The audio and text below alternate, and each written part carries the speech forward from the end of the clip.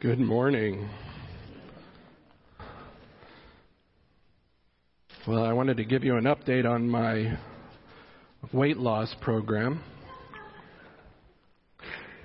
I've lost another 1/16 of a pound. So, thank you. Thank you. But I have another problem, and it's been developing slowly over the years. It was a long, dark night after church one Sunday afternoon, and we made our usual stop to a baker's restaurant. Remember this? Baker's drive-thrus in California. How many of you have ever eaten there before? Good junk food, right? And I don't know if you've ever noticed it before, but when you walk in the door, as you're heading toward the counter, if you look up, there's a television screen there, and it's coming from behind you. Right? And as I was walking to the counter and I looked up, I came to a realization that I had never noticed before, that this is getting a little thin up here. I could actually see it like a white spot. And I said, "When did that happen?" And my wife says, "Honey, it's been happening for a while." So since then, I've watched with interest these infomercials on proven two-step methods for hair regrowth, and none of them seem to have worked. So I think I'm going to buy some of that spray paint and, spray the back of my head. And no, I don't know if that stuff works or not, but I do know that as we look at the Bible this morning, we're going to talk about the Great Omission. And what I really want to talk about is, Bruce brought up our new members, and he was talking about discipleship and his love for discipleship. He and I share that love. I know the first time I had coffee with him, we were like simpatico. And it was like we could have just sat there and talked for hours about disciple making. And so what I want to show you this morning is a proven two-step method for disciple making, if you will. Turn in your Bibles to Matthew 28. I don't think there's anybody in the room that would disagree with me that the Bible tells us we are to make disciples, right? Matthew 28, verses 18 and following, it's known as the Great Commission, and it's rightly entitled that. It is the Lord's sort of last marching orders before being taken up to heaven, if you will. And he said, "Go, therefore, and make disciples of all the nations." And then he gives you the way that you're supposed to do that, right? Two participles follow there: baptizing them and teaching them, right? Baptizing and teaching. We are to make disciples. You could read this passage, having gone therefore, make disciples of all the nations, baptizing them to the name of the Father and the Son and the Holy Spirit, and teaching them to observe all whatever I commanded you. So baptizing and teaching are the ways that we're to make disciples, right? How many of you would disagree with that? Nobody. Nobody disagrees with me. Okay. Well, just look at the passage with me, and as you read intently and look at it and observe the passage, there is one thing that the church exists for, if you will, and that is to do what? It's to make disciples. It's to make disciples, right? How many of you would disagree with that? Now, here's where you're probably going to stone me and roll me down the hill, okay? But let me ask you a question, and this is a rhetorical question. You don't have to answer it. If this is what Christ told the church to do, this is the one thing that the church exists to do, and we're obedient Christians if we do this, how many of us have actually ever made a single disciple? Just let that sink in for a moment. We like to think of ourselves as obedient followers of Christ, right? We like to think of ourselves as disciples of Christ, but how many of us have reproduced ourselves in one person?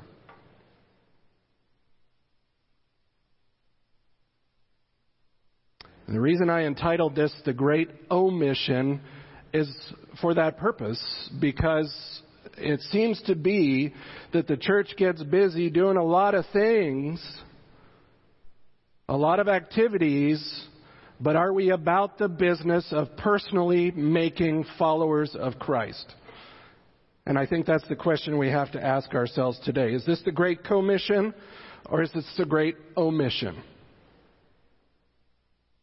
Now, turn in your Bibles to Deuteronomy chapter 6, and what I'd like you to see this morning is that discipleship is not a new concept. It's been around for centuries. And there's some things that we can learn from our Old Testament about the topic of discipleship. You know, before I became a believer, just an FYI, the word disciple always scared me a little bit. It sounded kind of cult-like, right? It does. It's like, are you a disciple of Christ? It just sounds a little weird, right? But it just means follower. It just means follower, learner, right? Are you a learner? Are you following the teachings of Christ? Have you been baptized into the name of Christ? And those are the questions that we need to ask ourselves this morning. Well, Deuteronomy 6, 4 through 9, this passage is known as the Great Shema of Israel. It comes from the very first word, Shema Israel, right? Yahweh Eloheinu, Yahweh Echad. Hear, O Israel, the Lord our God, the Lord is one. It comes from the law. This is the second giving of the law in Deuteronomy. And it was recited twice a day by devout Jewish believers, along with a couple of other passages, and you may want to reference these later. I won't have you turn there now. Deuteronomy 11, verses 13 to 21, and Numbers 15, verses 37 to 41. And this was essentially their confession of faith. They were to recite this a couple of times a day to remind themselves of what they were to do as followers of the one true God. So turn in your Bibles, if you're not there, Deuteronomy 6, verse 4. Hear, O Israel, the Lord is our God, the Lord is one. You shall love the Lord your God with all your heart, with all your soul, and with all your might. These words which I am commanding you today shall be on your heart. You shall teach them diligently to your sons, and shall talk of them when you sit in your house, and when you walk by the way, when you lie down, and when you rise up. You shall bind them as a sign on your hand, and they shall be as frontals on your forehead. And you shall write them on the doorposts of your house and on your gates. Now, let me just say one thing before we get into the text, and that is implicit in the hearing. It's not just Shema as in hear with your ears. It's hear and do, okay? It's always the case in the Old Testament. Hear and do. And you'll notice in verse 6:1, now this is the commandment, the statutes, and the judgments which the Lord your God has commanded me to teach you, that you might do them in the land where you are going over to possess it. Okay? Verse 3. O Israel, you should listen and be careful to do it. So it's not just hearing and letting it bounce off your forehead. It's absorbing the truth and practicing the truth. And so this is very important for the nation of Israel. And remember, this is the new generation, the entire generation that had left Egypt and had been wandering in the wilderness. Remember, that generation died off, remember? And so here they are about to enter the promised land. They're on the plains of Moab. And Moses is giving them the second giving of the law. That's what Deuteronomy means. It's Deuteronomos. It means second law. And here, this takes place about 3,500 years ago. And here's Moses. He's telling them, listen, You've already heard this before, but I'm going to tell you again, just by way of reminder, this is what you need to do when you go into the land. Okay? And so today, what I'm hoping we're going to see in this passage is two marks of what a faithful disciple looks like. Okay, so that we will know and do what the Lord expects from us. Remember, they're going into the land. They're going to have all these outside influences. They're going to be tempted. They're going to fall away. They're going to fall into idolatry. They're going to intermarry with other tribes. They're going to not obey the Lord, and things are going to spiral down constantly. But if they would keep this before them, it would call their hearts back to God. So the first mark of a faithful disciple, this, as I said, proven biblical two-step method, is they are to love the Lord, right? A faithful disciple loves the Lord, verses 4 to 5. And this is not an unfamiliar verse. We see this a lot in the New Testament, right?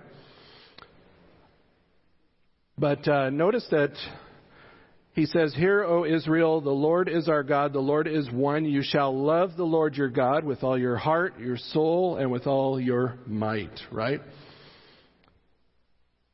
Three times in the Hebrew, the word Yahweh appears there, the divine name.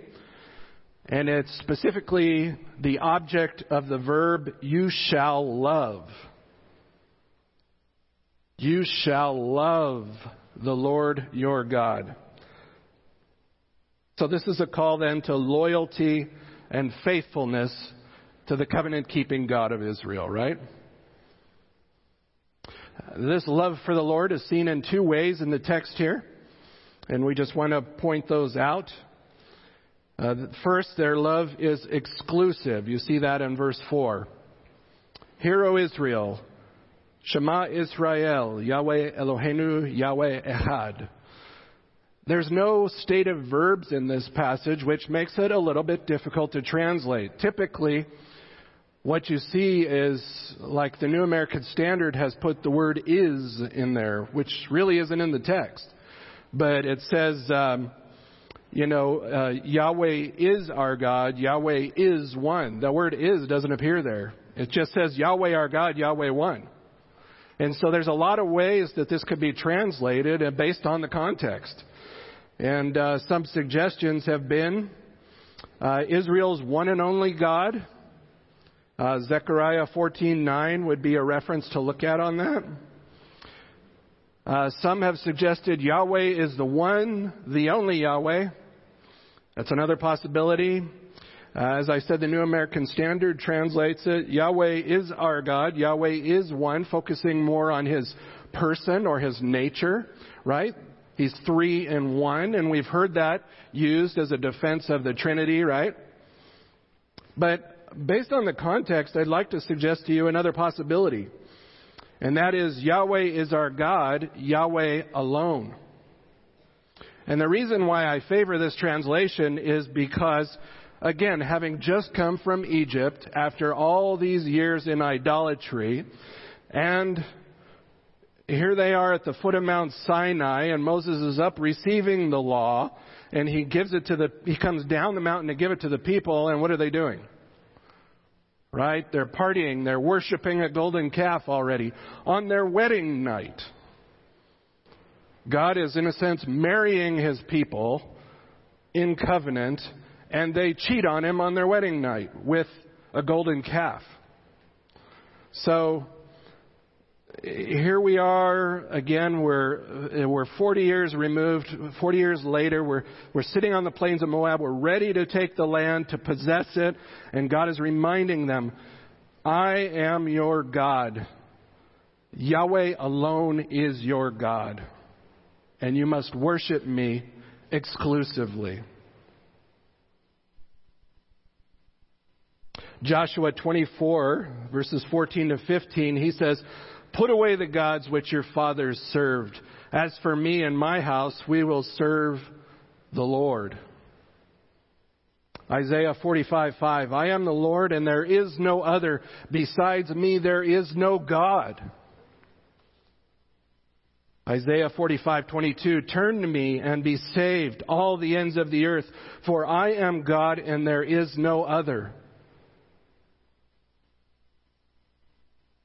And we come to the New Testament, the Apostle John said it this way, 1 John 5:20-21, and we know that the Son of God has come and has given us understanding in order that we might know him who is true, and we are in him who is true, in his Son, Jesus Christ. This is the true God and eternal life.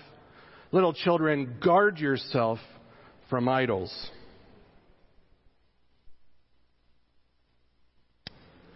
So what's the application for us today? Right? What's the application? Well, it's simple. There is one and only God. There is only one God. And he is presented to us in the Bible in three persons, the Father, the Son, and the Spirit. And we are to worship him exclusively. Exclusively. Protect yourself. Guard yourself from idols. We'll talk more about this idea of idolatry in a little bit, but the point is you cannot make disciples unless you yourself are a disciple of the one true God. Right? You cannot make little followers if you are not a follower. I suppose you can if you have kids, but that's not what the church was called to, right? Jesus did not say, go and reproduce and have offspring so that we can populate the church with children. He said, go into all the nations and make disciples, right? So exclusivity is the idea here. You show your love to God by worshiping him exclusively. Secondly, their love is exhaustive. A faithful disciple's love is exhaustive. Verse 5. A love is the imperative or the command here. You shall love the Lord your God. And in three areas in particular, you shall love him. And importantly, I want to point out that the language goes from group to individual here. Okay? So I'm speaking to a crowd, but I'm speaking to you individually. You need to love the Lord. And 3 times the word all is used in this verse.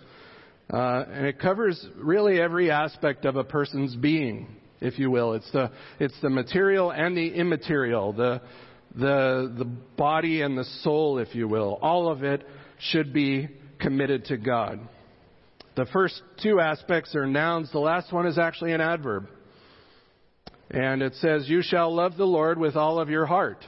That is the word levav or lev in Hebrew. And the idea is that it's the mission control center of the man. It's the symbol for the focus of his life. It almost always relates to the innermost part of the man, not the blood pumping organ in his chest, right? It's, if I could say it this way, it's the will and the affections of the man or woman.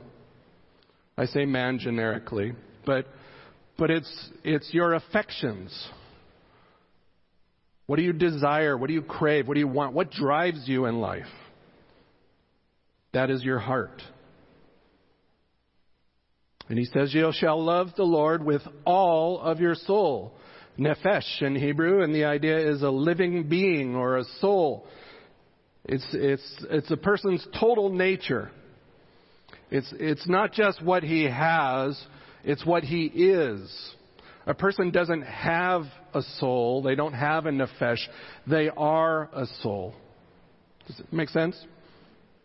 You know, in the old days when the Titanic went down, they used to say how many souls were lost. Right? Yeah, I think this is important because it's good to see people not as people, but as souls. And every soul is unique in itself, right? I mean, somebody who's diseased, somebody who's homeless, somebody who's a criminal, how can we show love to those people? Because they're souls, right? There's a soul there. And that soul needs to be made right with its Creator. Thirdly, you shall love the Lord with all of your might. Me'odka in the Hebrew. And the idea here is actually, as I said, it's an adverb. It's literally very, very much.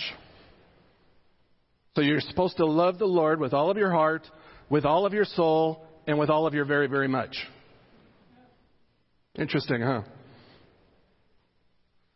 I think in the vernacular, we could say your totality of your person with everything you've got. I guess that's the idea, right? Love the Lord with everything you got. It's interesting because me'odka stands out here because heart and soul usually appear together in the Old Testament as a word pair. You could look right over at chapter 10 and verse 12 to reference that. They usually show up as a word pair, which in Hebrew, when they do that, it sets off the third word. So usually in Hebrew, when they pile up terms like this 3 times, with all of your, with all of your, with all of your, it means everything, right? It's not just a few things. It's everything you've got belongs to the Lord. It's supposed to be exhaustive worship. Not just a little bit. Not just, okay, life goes on as usual, and now I'm going to try to figure out where to fit in God in the rest of my life. Right? It's God owns my whole life. He owns it all. Now, Jesus was asked in the New Testament, what is the greatest commandment in the law, Jesus? And he responded with this.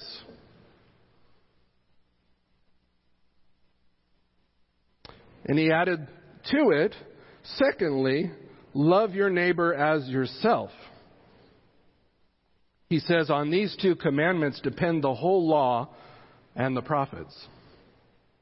Interesting. Turn over to Mark 12 with me real quick, just to keep you awake. Mark chapter 12. And look at verse 28. This is one of the challenges in Mark where the scribes and the Pharisees are coming at him, trying to disqualify him. And so one of the scribes came to arguing and recognizing he had answered them well, asked him, what's the greatest, what commandment is the foremost of all? And Jesus answered, the foremost of all is, hear, O Israel, the Lord our God is one Lord. Notice how they translated it there. Right? Is one Lord. And you shall love the Lord your God with all your heart, and with all your soul, and with all your mind, and with all your strength. The second is this, you shall love your neighbor as yourself. There is no other commandment greater than these. And the scribe said, right, teacher, you have truly stated, he is one, and there is no one else besides him. And to love him with all the heart, and with all the understanding, and with all the strength, and to love one's neighbor as oneself, is much more than all burnt offerings and sacrifices. And when Jesus saw that he had answered intelligently, he said to him, you are not far from the kingdom of God. And after that, no more questions came. You know, it's an interesting thing. There's only one other place in the Old Testament where these 3 words, with all of your heart, with all of your soul, with all of your might, show up in the Old Testament together. And that's in 2 Kings 23:25, and it's in reference to Josiah the king. Now, we know Josiah, right? He was one of the good kings of Israel. By the way, a little acronym or a little memory device, whatever you want to call it, 1920-08. 1920-08. You should memorize that. How many good kings? How many kings were there in the north? 19. How many kings in the south? 20. How many good kings in the north? 0. How many good kings in the south? 8. Josiah was one of the good kings of Israel. One of the only good kings. And when he was evaluated, He was following the Lord with all of his heart, with all of his soul, and with all of his strength. So let me ask you, how exhaustive is your love for God this morning? Don't you hate those kind of questions? What's he doing asking me that? I hate those kind of questions, but I'm not asking you to answer it here. I'm asking you to search your own heart and say, as I look, and I have to ask myself these questions before I ever get up here and ask you, by the way. But how exhaustive is my love for the Lord? Am I all in? Are you all in?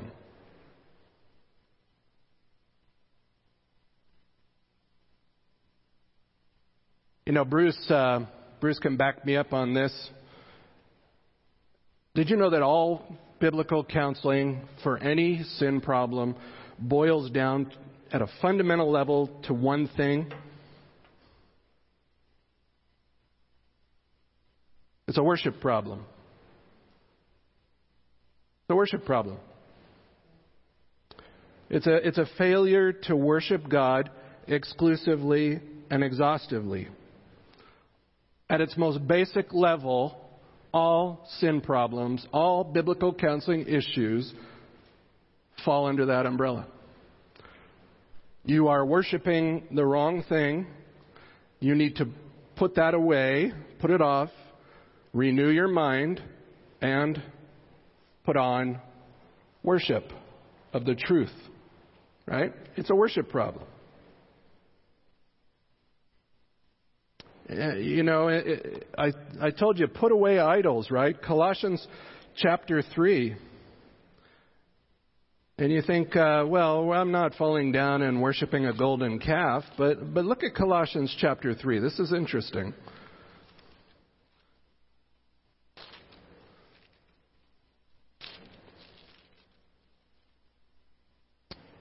Verse 5. Therefore, consider the members of your earthly body as dead to immorality, impurity, passion, evil desire, and greed, which amounts to what? Idolatry. You don't have to fall down and worship a calf. You know, your immorality, your impurity, your lustful desires, your greed. That's idolatry. It's a worship problem. So the way to fix it is to worship the Lord, to love the Lord exclusively and exhaustively. Give yourself to Him, not to these other things that would pull you away from Him.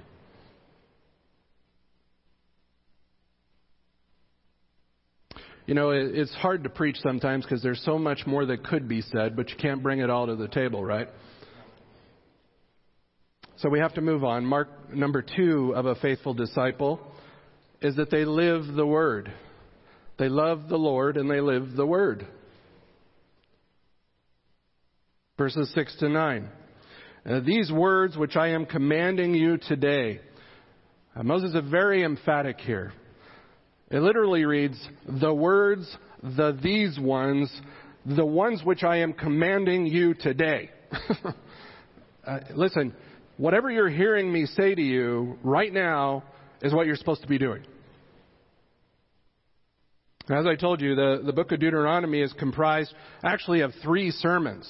And this falls into the second sermon, if you will. And it's Moses is emphasizing here the Word of God. He's emphasizing their need to live the Word of God in the land. Love the Lord and live these words which I am giving you today.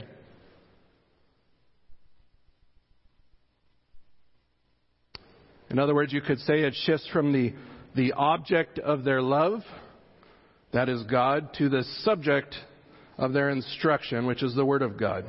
These are their marching orders. These are what they're supposed to do once they get in the land.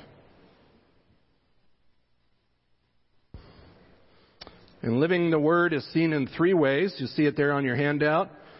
Verse 6, first, by their meditation upon the Word in their heart.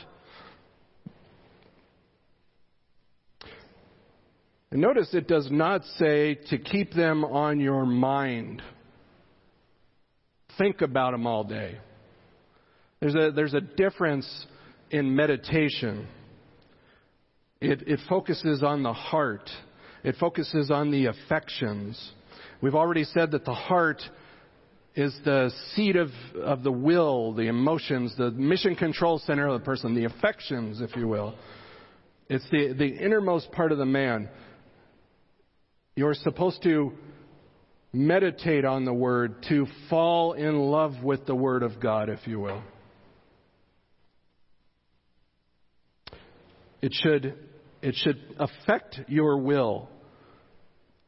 It should affect change. It should affect worship and lifestyle pattern changes. The more you focus on the Word of God, it's like the great what's the word I'm looking for here? Solvent. It's like the great solvent, right? It's like a swimming pool, right? If you pour in a little bit of a chemical and stir it up, right, you won't taste it in the water. But if you pour in a lot, you taste it more, right? Well, water is the universal solvent. Well, for Christians, the Bible is the universal solvent. If you want to push out sin in your life, if you want to get rid of sin and you want to think more godly and you want to act more godly, then you have to saturate your mind and, in a sense, push out sin with the Word of God. It's the only way you're going to overcome the sin nature. You have to water it down with the Word of God. So the Word of God is to be on their heart all the time. Look over at chapter 5, verse 29. And this is, if you want to circle a verse in your Old Testament, circle this one. Because this is God's desire for the nation of Israel. Oh, that they had such a heart in them that they would fear me and keep all my commandments always, that it may be well with them and with their sons forever.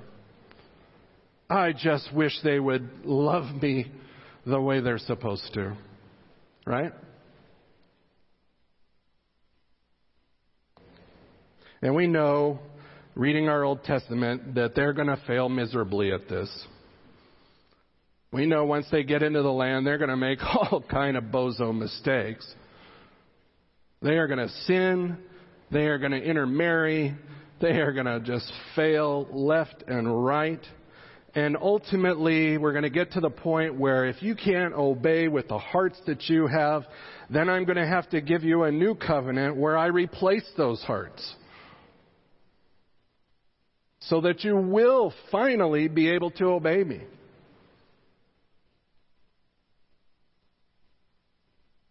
And one author said this was to be an affair of the heart, not merely the memory.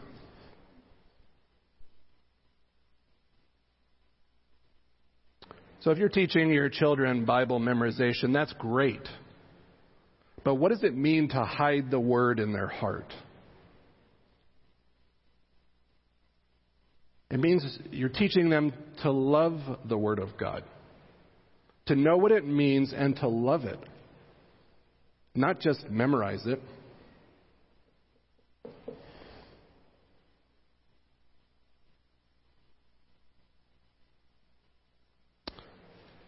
You know, the Bible is God's self-disclosure.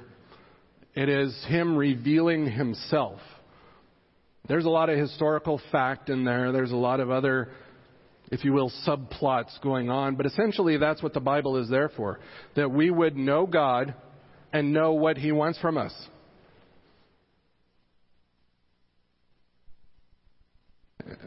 And at this point, I'd just like to say that education does not equal morality. In other words, Bible knowledge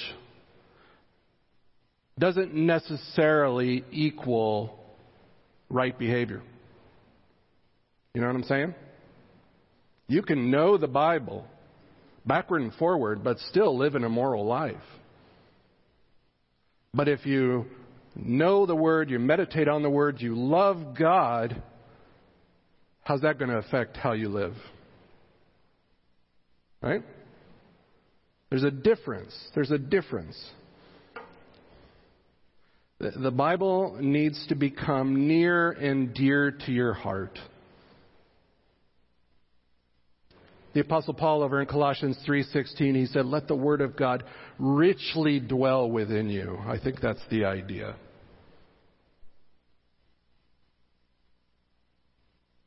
So we've been given a new heart. We are here on the other side of the new covenant, right? We've been given a new heart, meaning new affections by the Spirit's work. So we not only have the ability to know God and the ability to love His Word and to have victory over sin and temptation, but He requires us to exercise that ability. We must love Him and we must obey Him. I hate to labor the point, but instead of having life-dominating sin patterns in your life, you should have life-dominating Word in your life, if I could say it that way. The Word of God should dominate your life. This is what God desires for His children. So first, a faithful disciple lives the Word of God by meditating upon it in their heart. Secondly, by their instruction of the Word to the next generation. Verse 7. A faithful disciple, they recognize the absolute necessity of passing on the faith. What happens if we don't teach the Word of God to the next generation? It could be lost, beloved, just as quickly. Now, this is the way I think. I think in outline form. And so we kind of need to break in here a moment in the text and just look. There's a couple of ways that instruction is to be given. And it says right here in the text, the first is diligently. You see that? You shall diligently teach them to your sons. These words which I am commanding you today, you shall do them, you shall meditate on them, and you shall diligently teach them to your sons. Right? Diligently. That requires effort. It's restated again over in 11:19. And this is an appeal to the will. Right? The intensive form of the verb here carries the idea of, you could say, engraving in metal or teaching incisively or may even have the idea of repetition. But I think the point is, it's like a hammer drill. You drill it into them over and over and over again. The Word of God is to be diligently taught, drilled into the minds of the next generation. And again, it's not just memory. It's teaching them to love God, not keep a set of rules. Right? The name of the Lord is what? Gracious and compassionate, slow to anger, and abounding in loving kindness. Right? The Bible is the self-disclosure of God. What are we supposed to teach our children about God? Do this, don't do that. Do this, don't do that. Do this, don't do that. No. Love God because He has first loved you. Right? It's relationship. It's not rules.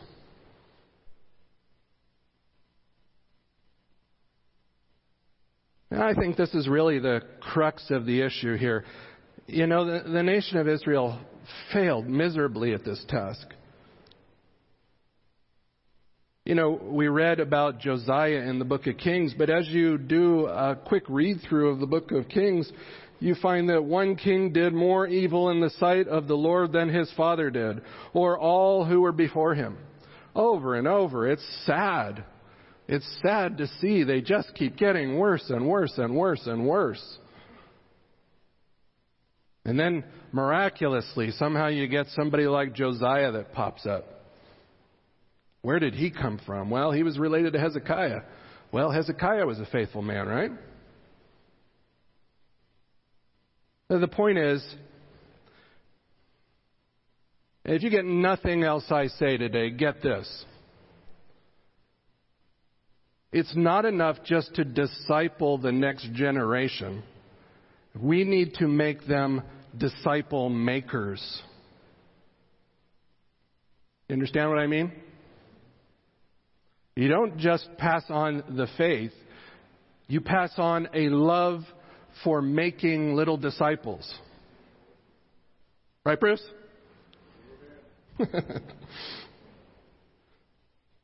You have to build into people a love for making little disciples.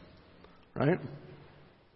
I cook when I have to, but I'm a horrible cook. And I hate cooking. I can't time everything. And I hate putting the food away, the leftovers.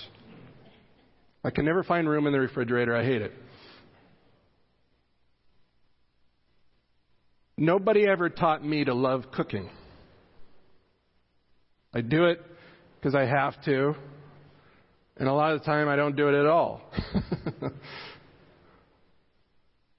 But if you build into somebody a love for cooking, they're going to pass on that love, right? They're going to pass on that love to somebody else. It's just a picture. I don't know if you've been listening or reading the news, but many of you may have heard of Joshua Harris. I was saddened to learn about this the other day. The man who wrote I Kiss Dating Goodbye has now repudiated the faith. He says he's no longer a Christian, and he has walked away from the church, and he has apologized publicly to the LGBT community. And my heart broke for this man. My heart broke for him. Not only because he's walked away from his only hope, but because what has he been doing for his whole life, pretending to be something he's not? You know, to be a faithful disciple, there's just two marks. It's not rocket surgery, right? It's loving the Lord and living the Word. And somewhere along the way, this man went off the tracks. And nobody saw it. Nobody saw it coming. I find that hard to believe. We need to be diligent. The point is diligence. And constantly. You shall talk of them when you sit in your house, when you walk by the way, when you lie down, when you rise up. This is kind of the when and where of the teaching diligently, if you will. You drill it into them all the time and everywhere. In the, how do you say that word? Milieu of life. Whatever, as you're going along life. It's actually a series of 4 infinitives, which are broken into 2 pairs. You'll see that. It's when you sit in the house, when you walk by the way, when you lie down, when you rise up. It's kind of the inside, outside, upside down, right? Inside, outside, upside down. Let me ask you this. Is there any place or time when you should not be discipling?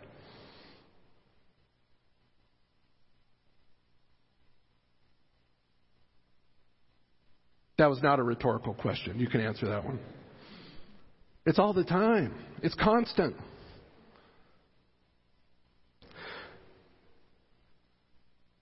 Doesn't this sound more like your cell phone usage?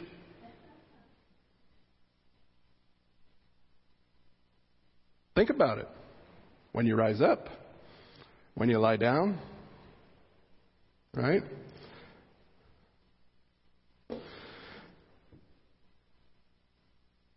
When you sit in the house, when you walk by the way. I saw a guy riding a skateboard into traffic the wrong direction on his cell phone. That's a commitment.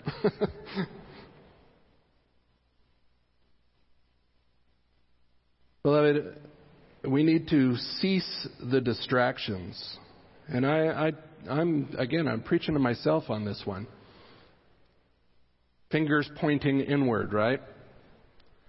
We need to limit the distractions. If we are going to be effective disciple makers, this cannot describe our cell phone usage. This needs to describe our disciple making. And for you with young ones, I got to tell you, I sit in restaurants and I watch children doing all kind of stuff while the parents are on their phones.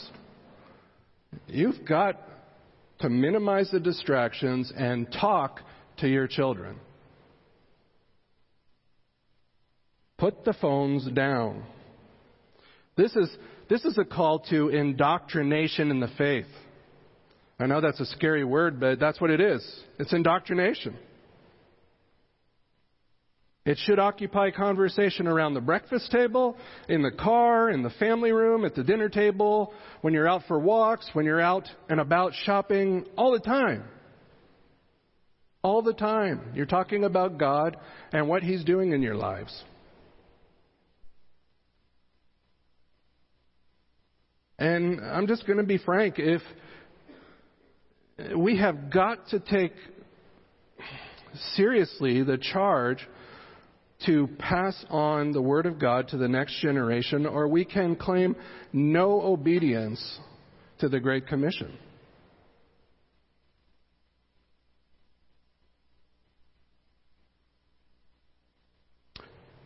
This assumes also that we know the Word of God, right? How can you pass on the Word of God if you don't know the Word of God? So you have to know it. You have to meditate on it. You have to love it. You have to pass it on.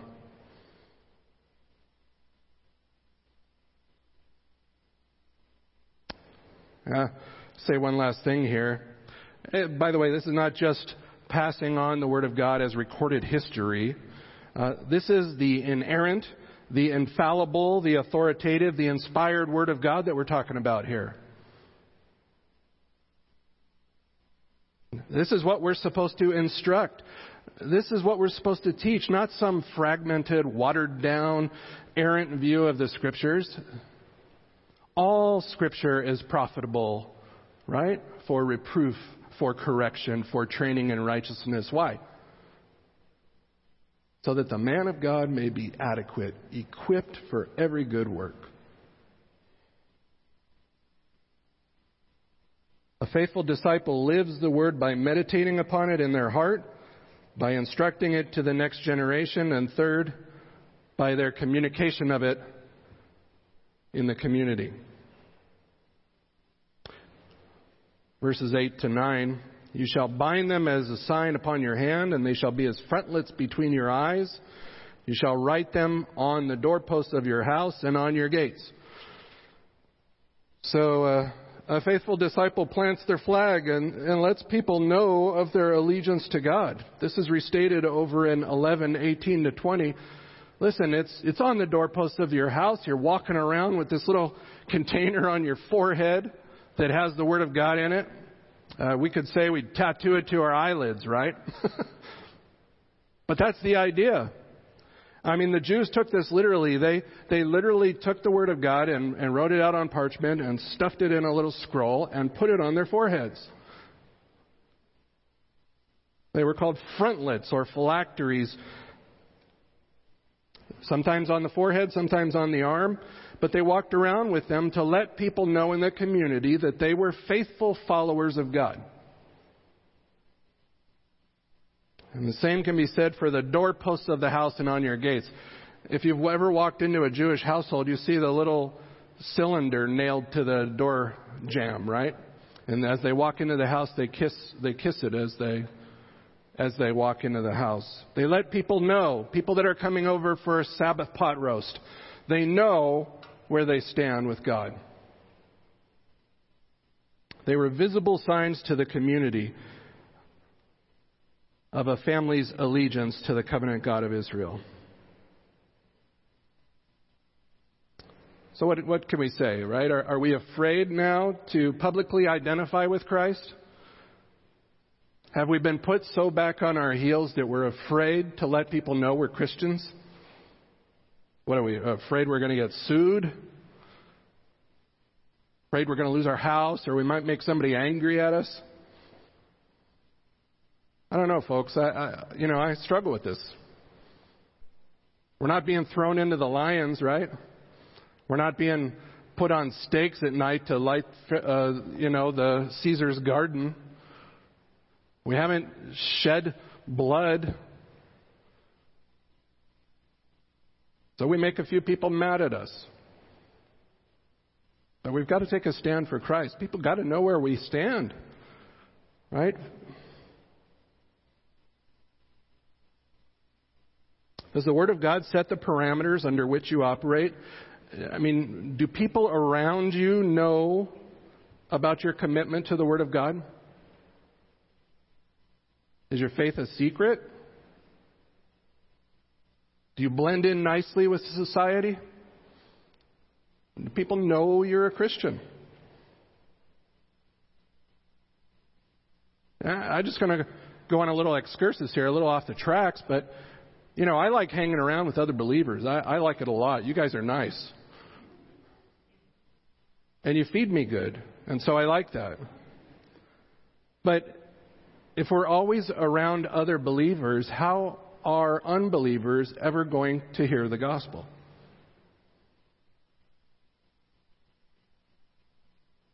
See, this is what I mean about being intentional. We have to be intentional about our time commitments. We have to make time for those around us. We have to build bridges into the community. We have to reach our neighbors. Invite them over to dinner or dessert, or invite a coworker over. Build bridges to disciple making, right?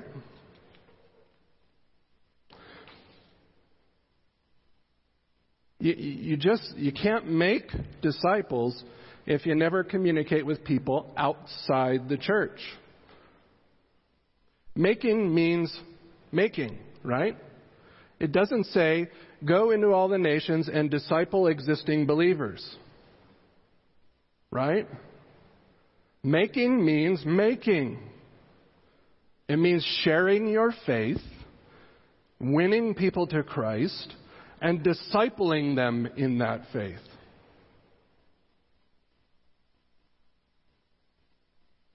By the way, nobody is ever going to come to faith observing your lifestyle. Let's just say that right now. The Bible will not let us off the hook that easy. Jesus lived a perfect life, right? And they killed him for it. Nobody is ever going to come to faith. It's a nice try, but you have to speak for Christ. Faith comes by what? Hearing. And hearing by what? Right? You know it. You have to speak. You have to share your faith. Faith comes by hearing, not by watching. And how will they hear if you don't speak? How will disciples be made if we don't make them? It's not enough just to disciple people in the church. Simple math will tell us that we'll run out of people to make, right? We'll run out of people. And it can't just be our own children. We can't just disciple our own children. We need to make disciples. And that means engaging with this community. Talking to people who don't know Christ, instructing them in the faith. That's how we live out the Word. By communicating it in the community. We meditate upon it in our heart. We instruct it to the next generation. We communicate it with those around us. If you want to be considered a faithful disciple, these are 2 marks. This is the Bible's 2-step proven approach, right? You love the Lord and you live the Word. In doing these 2 things, you will not only have 2 identifiable marks that you are a faithful disciple of Christ and of the one true God, but you will be in obedience to God. You can honestly say, I'm obeying God.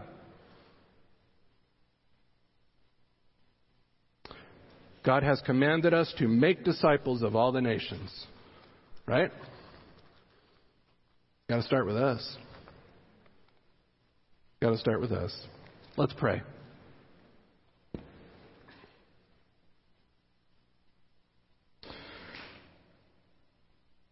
Our Father, we are so thankful for your word. It really is a roadmap for us, Father. It teaches us who you are and what your desires for our life are. It teaches us what you expect as your children. And so, as children, as those who have now received an inheritance, or have an inheritance waiting for us in glory, as those who have received forgiveness, as those who have been redeemed and have the Spirit indwelling them, Father, we want to be faithful with what we've been given. Please cause your Spirit to energize us and to motivate us to share our faith. For we were once lost, but now we've been found. We were once condemned, but now we stand free. We were once hopeless, but now we have hope. Father, may we share that truth with those around us, that we might be called faithful disciples and followers of Christ. It's for His name that we pray. Amen.